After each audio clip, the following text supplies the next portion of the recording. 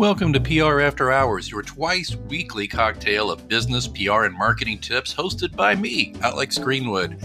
Every week, we bring you virtual happy hours featuring business advice from entrepreneurs and leading thinkers in PR, marketing, and business. We're going to get started in just a moment, so stick with us.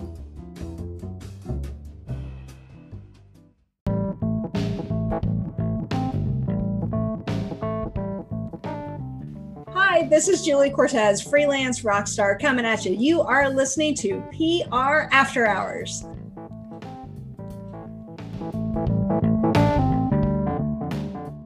They call it the Great Resignation. Wonder why? Well, think about this. 42.1 million Americans quit a job in 2019. Now, I'm speaking to you, hello, from the past or maybe the future. No, the past. I'm speaking to you in 2021. So let's go back over that again. In 2019, 42.1 million Americans quit their jobs. Okay, that was a record-breaking number at the time.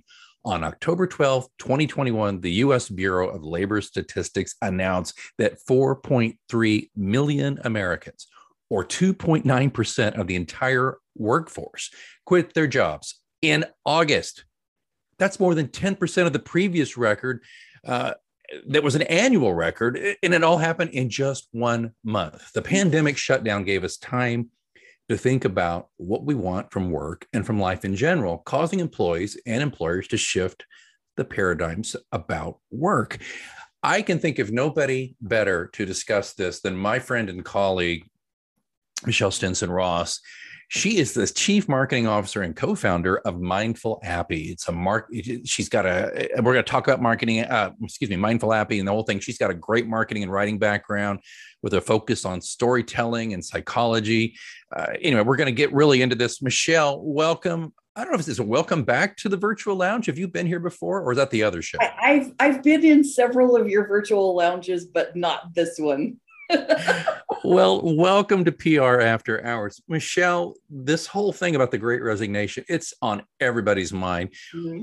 Tell us a little bit about what you think the problem is, because all the employers are just saying, get your ass back to work. Everybody get back to work. And why are they quit these jobs? Why all of a sudden? Were they spoiled? Were they pampered? But I suspect it's a little different than that.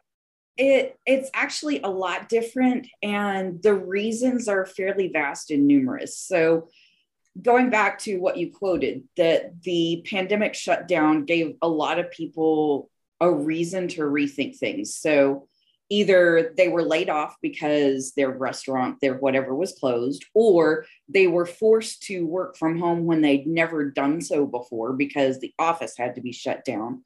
And actually, those are two very different circumstances when you think about it. So the restaurant workers, the frontline people, everybody that they basically were furloughed, they're without a job entirely. They're not working. Right. They're now at a position where, okay, I need to find another job. I can't go on, indefinitely with no idea when the end date is on this thing. I got to go find another job.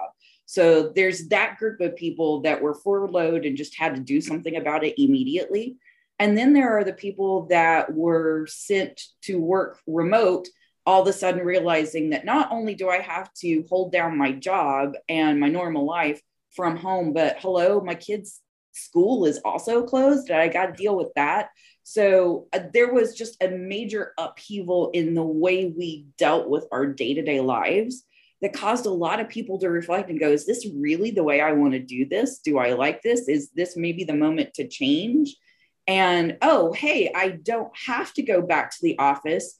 I can either decide I like this remote work thing, so long as the kids go back to school, and that's what I want, or I want a blend of in-office and remote, which we're all calling hybrid workplace now. And just the fact that the nature of work here in the United States changed because of the pandemic made a lot of people rethink, is this really what I want to be doing? Is this really where I want to give my time and energy when I've got family and friends and people passing away? I mean, just the loss of life over the last year made a lot of people think, is this really what I want to be doing with myself? So there are a lot of factors that play into why people are choosing to do this. But this confluence of factors is causing a lot of people to rethink what they're doing. And it makes rehiring really hard, which is where it gets into the PR aspect of all of this. It's like, now I have to reposition my company as someplace that pays well enough, that has the right kinds of benefits, the right kind of work environment that I can attract people to it. Yeah, I tweeted something, I think last week, and it was an article. I don't have it in front of me, but the gist of it was people don't quit jobs, they quit managers, which let's extrapolate a little bit. I think that we can walk right into what you do. Right. And I said this in my tweet. I just said, I would say the majority of the jobs I've ever quit in my life was usually due to an unethical, incompetent, or even corrupt manager. And the reason why was, even if it wasn't that manager was directly that way to me, they created a culture that created suspicion or distrust or or fear and those kinds of things. So I have to wonder, I think for purposes of our listeners, we probably don't have a ton of listeners who were frontline retail people or, restaurant servers and hostesses and people or cooks and things like that. But we definitely had people, like you said, who went from an office environment and then realized, I can do all this from home. It's kind of a new version of this whole meeting could have been an email. Right. So I'm curious, though. It sounds to me like, from a PR perspective, see, I'm getting to the point eventually. I do. Okay. Everybody's like, okay, come on back now. Everything's good. All is forgiven. Come work for us again. It's all going to be great. But they really haven't examined that manager, Steve, who is toxic. They really haven't delved into why people don't want to come back. I mean, I've worked from home for a dozen years practically, well, off and on, but basically for about 10 years. I would like to go to an office. I miss being around people. So what does it say that there are people who are like, I don't under any circumstances want to go back to the office, and if I have to, I quit? So I think there's several things to unpack there. And I think I want to start with the management or leadership option there. So there's a couple of things going on. You may actually have a manager that is normally really great with a team of people, so long as they're in the office, they can engage with them face to face. They can have that one-on-one type conversation. You send everybody home where now all of our conversations are mediated by this camera. And all of a sudden, that particular manager's skills don't quite translate to the new environment. There's nothing particularly wrong. They're not setting up a situation where there's a lack of psychological safety or any number of things. It's just that they need to adjust and maybe improve their soft skills a little bit. I give you an example. I have a colleague that works in Indiana, and we were talking about this. I said, do you realize that you really do need to check in on your people more? Because he tends to be, a pretty hands-off, let them do whatever it is. He is not a micromanager in any stretch of the imagination. And we got to talking about the fact that now that we're working from remote and I can't actually be in the same room with you, out of sight, out of mind, I might get ignored more than I ought to. And it's going to take a little bit of initiative on the manager, the leadership's part, to step up and go, hey, is everything working? Do you need a computer upgrade? Do you need a better webcam? Is this schedule still working for you this way? Do you need a deadline extension? All of those things that we might normally pick up on if we were in the office together. Now we have to actually be proactive and ask, first of all. So that's for managers that were pretty good, but, this environment's a little bit different and they need to upgrade their skills a little bit. For those managers that are toxic, can we be honest and just say that they're toxic? Please, they're creating an environment that is not conducive to a healthy workplace, that they're creating distrust, that they're destroying basically the psychological safety within their team environment. That's a completely different issue. And the problem with a lack of psychological safety is nobody's ever going to speak up. So for those of you that aren't familiar with that term, psychological safety just means that the environment is such that somebody feels safe, that they can speak up without fear of retribution or negative backlash, right? There are certain places where psychological safety is absolutely critical, say in an emergency room where a nurse spots something that's not quite right. She needs to know that she can speak up, or he needs to know that he can speak up and correct the problem without getting, put on review or something for, contradicting a doctor or contradicting something. a doctor. Exactly. Thank you. Right. Yeah. So that reestablishing that psychological safety will go a long way toward dealing with that toxic environment, giving people the safety valve to speak up and say, this is not right. This is not working for me. Can we please fix this? So big difference between just like, I need to upgrade my skills and I need to not be toxic. Well, that leads us to what you do. Can you tell us about Mindful Appy? Folks, full disclosure, I know a little bit about this. I was kind of there for the soft launch, did a little PR with them. I adore, of course, Michelle and Tina, who is the CEO and the whole group. It's wonderful. But tell us a little bit, if you would, Michelle, about this product that you're marketing, that you're leading the efforts to market, to try to help employers and employees function better. Right. So basically, Mindful Appy is a software as a service system that enables employers, team leaders to collect emotional feedback in an anonymous and psychologically safe way. What we do is send out a emotional pulse, basically a prompt, to reply back with the emoji that best represents how you feel in that moment. Because it's anonymous, and because it is an emoji, we don't have the context of like the way people phrase words and all that kind of, it really does protect people's anonymity and gives them a safety valve to reply and begin to provide that additional layer of contextual data that drives company culture. What the business gets out of prompting these responses and collecting this data is they get more information on how a particular team is doing over time. So if there's a lot of ups and downs, the team is really volatile. Some days they're really great, some days they're not great at all. That is an indicator over time that there's something going on and this team is not on even keel. What's going on? We need to ask further questions. Also, capturing things in the moment enables us to go, how well is the company or a particular division doing in response to something that has happened? So whether that's returning to the office post-pandemic, or whether that is a buyout or a merger or any number of fairly major changes to the way the company does business, we can track over time how the staff at large is doing with a change like that. We can also get feedback about how to implement a change. So going back to the whole, are we going back to the office? Are we doing hybrid? How are we going to do this thing? We can actually get some much better data on how the staff feels about these things without having to go through a whole bunch of surveys that just cause more trouble than they're worth.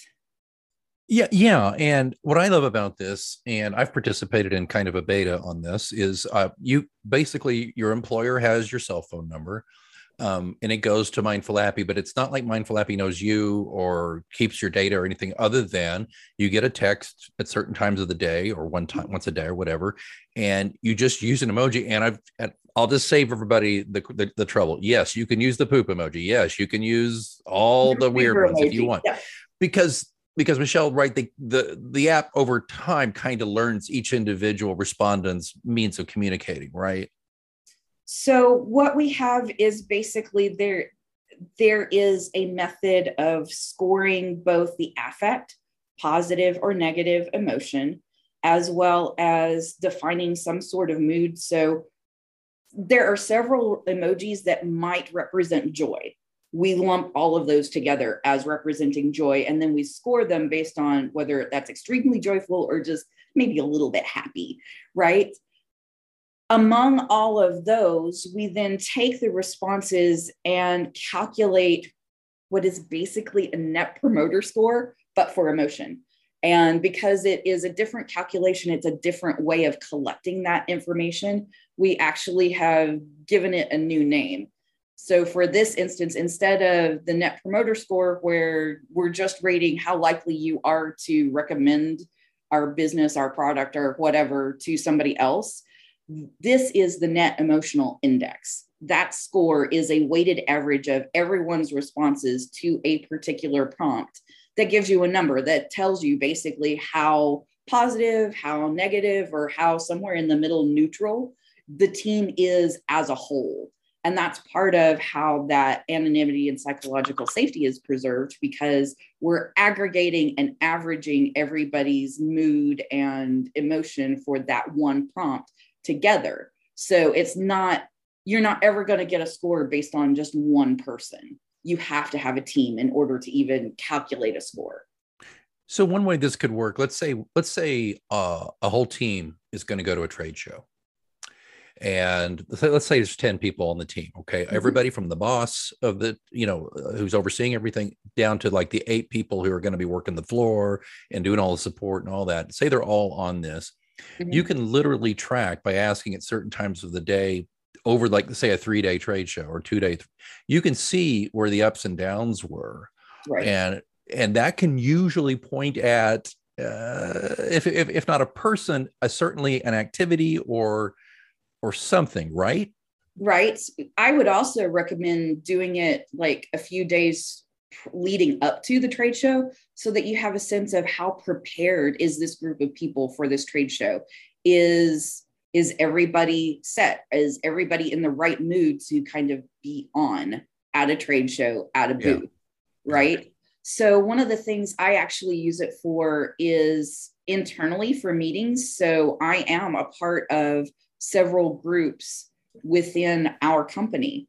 And one of the delightful things about this is when I respond to a prompt, I also get a text message back the next morning letting me know what the mood was of everybody in my group. So I know that next day going into meetings, kind of where the mood of the team is. So maybe I'm getting a blend of a few of us are happy, but somebody's just like tired and worn out. Maybe we're at risk for a little bit of burnout. I might want to make sure, if I'm the one that's in the good mood and I've got a little bit of extra empathy and energy available, that I might want to check in with the rest of my team and go, is there anybody that just needs extra help? How can I support you?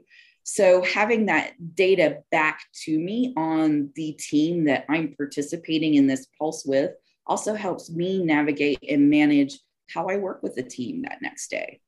And it would also apply to, that group of people going to a trade show, that if they're seeing that everybody's still pretty up, everybody's doing all right, then, hey, this is going to be a great day today on the trade show floor. Yeah. And the thing to think about here, and I think I can hear your wheels turning listening, because this is the same thing I said immediately was, now, again, this is anonymous, right? I mean, if I want to put the poop emoji every day because I hate my boss, you're not going to know it's me. But what you're going to know, if you're HR director, let's say, maybe you're not the boss of the unit, you're the HR director who's trying to figure out why there's some problems. You're going to go, okay, we're getting a lot of poop out of this particular area. And we're not actually, all we're going to get is that negative score. We're not even going to know exactly which emoji that's right. responded. Okay. All we're going to get is that this team keeps responding back with highly negative emotions. Okay. And we might need to check in on what's going on there. And it's so valuable too, because there's really no chance of reprisal. I mean, I suppose if a unit, let's go back to the trade show unit. Okay. Mm-hmm. I suppose if, basically it's all negative from that unit, the leader of that unit's gonna, when they find out, or let's assume HR is doing this, they're going to pull that leader in and say, we got some issues here. You want to talk about it? But I don't see a direct way where, like, okay, Barbara just sent us an email saying that you were a horrible person, and her mother was in the ER and you wouldn't let her call her, or something like that. So there's that. I think that's beneficial. And by the way, if you're an employer listening to this thinking, well, maybe I don't want that. Yeah, you do. You want that because we get back to what Michelle said, right? We're talking about retention of employees, of good employees, and getting new good employees to show up. Glassdoor is a thing. You should really think about how you're viewed. You can combine this information. So if I'm getting regular updates on mood, emotional state, that sort of stuff, and I can align that with dates that things were posted to Glassdoor, that provides me with some context as to what's actually being said over in Glassdoor.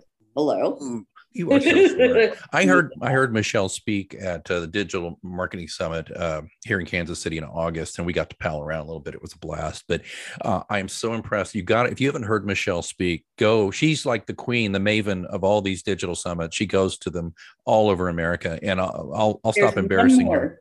You got one more this year?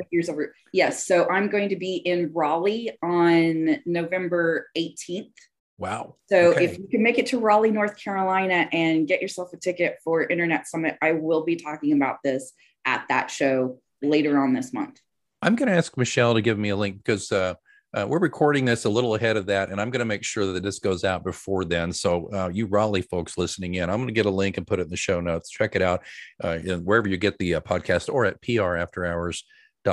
Michelle, back to the PR side of it real quick, as we unfortunately have to start winding down. We barely scratched the surface, but let's talk again about the PR side of this. How again can companies get this and use it to PR advantage? It's not scientific in the sense that like JD Power came in and did a survey, right? You can't you really can't tout it that way, can you?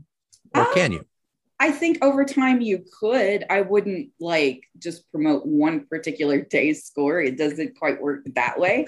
But if you zoom out a little bit and think about company culture, right? Company culture absolutely impacts how we engage with the general public and with the press. And can we be honest? Your culture isn't what it is just because you say it should be.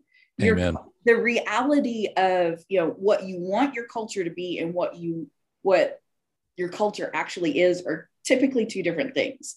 But we can eventually get the reality and the vision of culture to align if we're asking these types of questions. So when it comes to PR, if my team, my staff, my employees are actually experiencing the culture that we say we want for our company, then that's going to show up in all of our PR efforts. That's going to show up in the way we communicate on social media, in press releases, doing interviews. Our spokespeople are going to feel more like they're actually speaking the truth when they get up to talk about our company, our product, because again, the reality of culture aligns with the vision of our culture. Yeah, you can't just, tell everybody I'm brilliant, I'm brilliant, I'm brilliant. You have to show it. You have to live it. You have to do that. And I think that's important. Michelle, how small an enterprise can you be where this is effective? I mean, it can't work if there's two people, obviously, but I mean, really. A two-person company is hopefully, if it's just you and a business partner running your bit, hopefully you're pretty much in connection. If you can't talk, that's a problem. Yeah. If you're having a problem and there's just two of you, then maybe you shouldn't be in business together. But aside from that, so we can work with companies that are as small as a team of 6 to 10.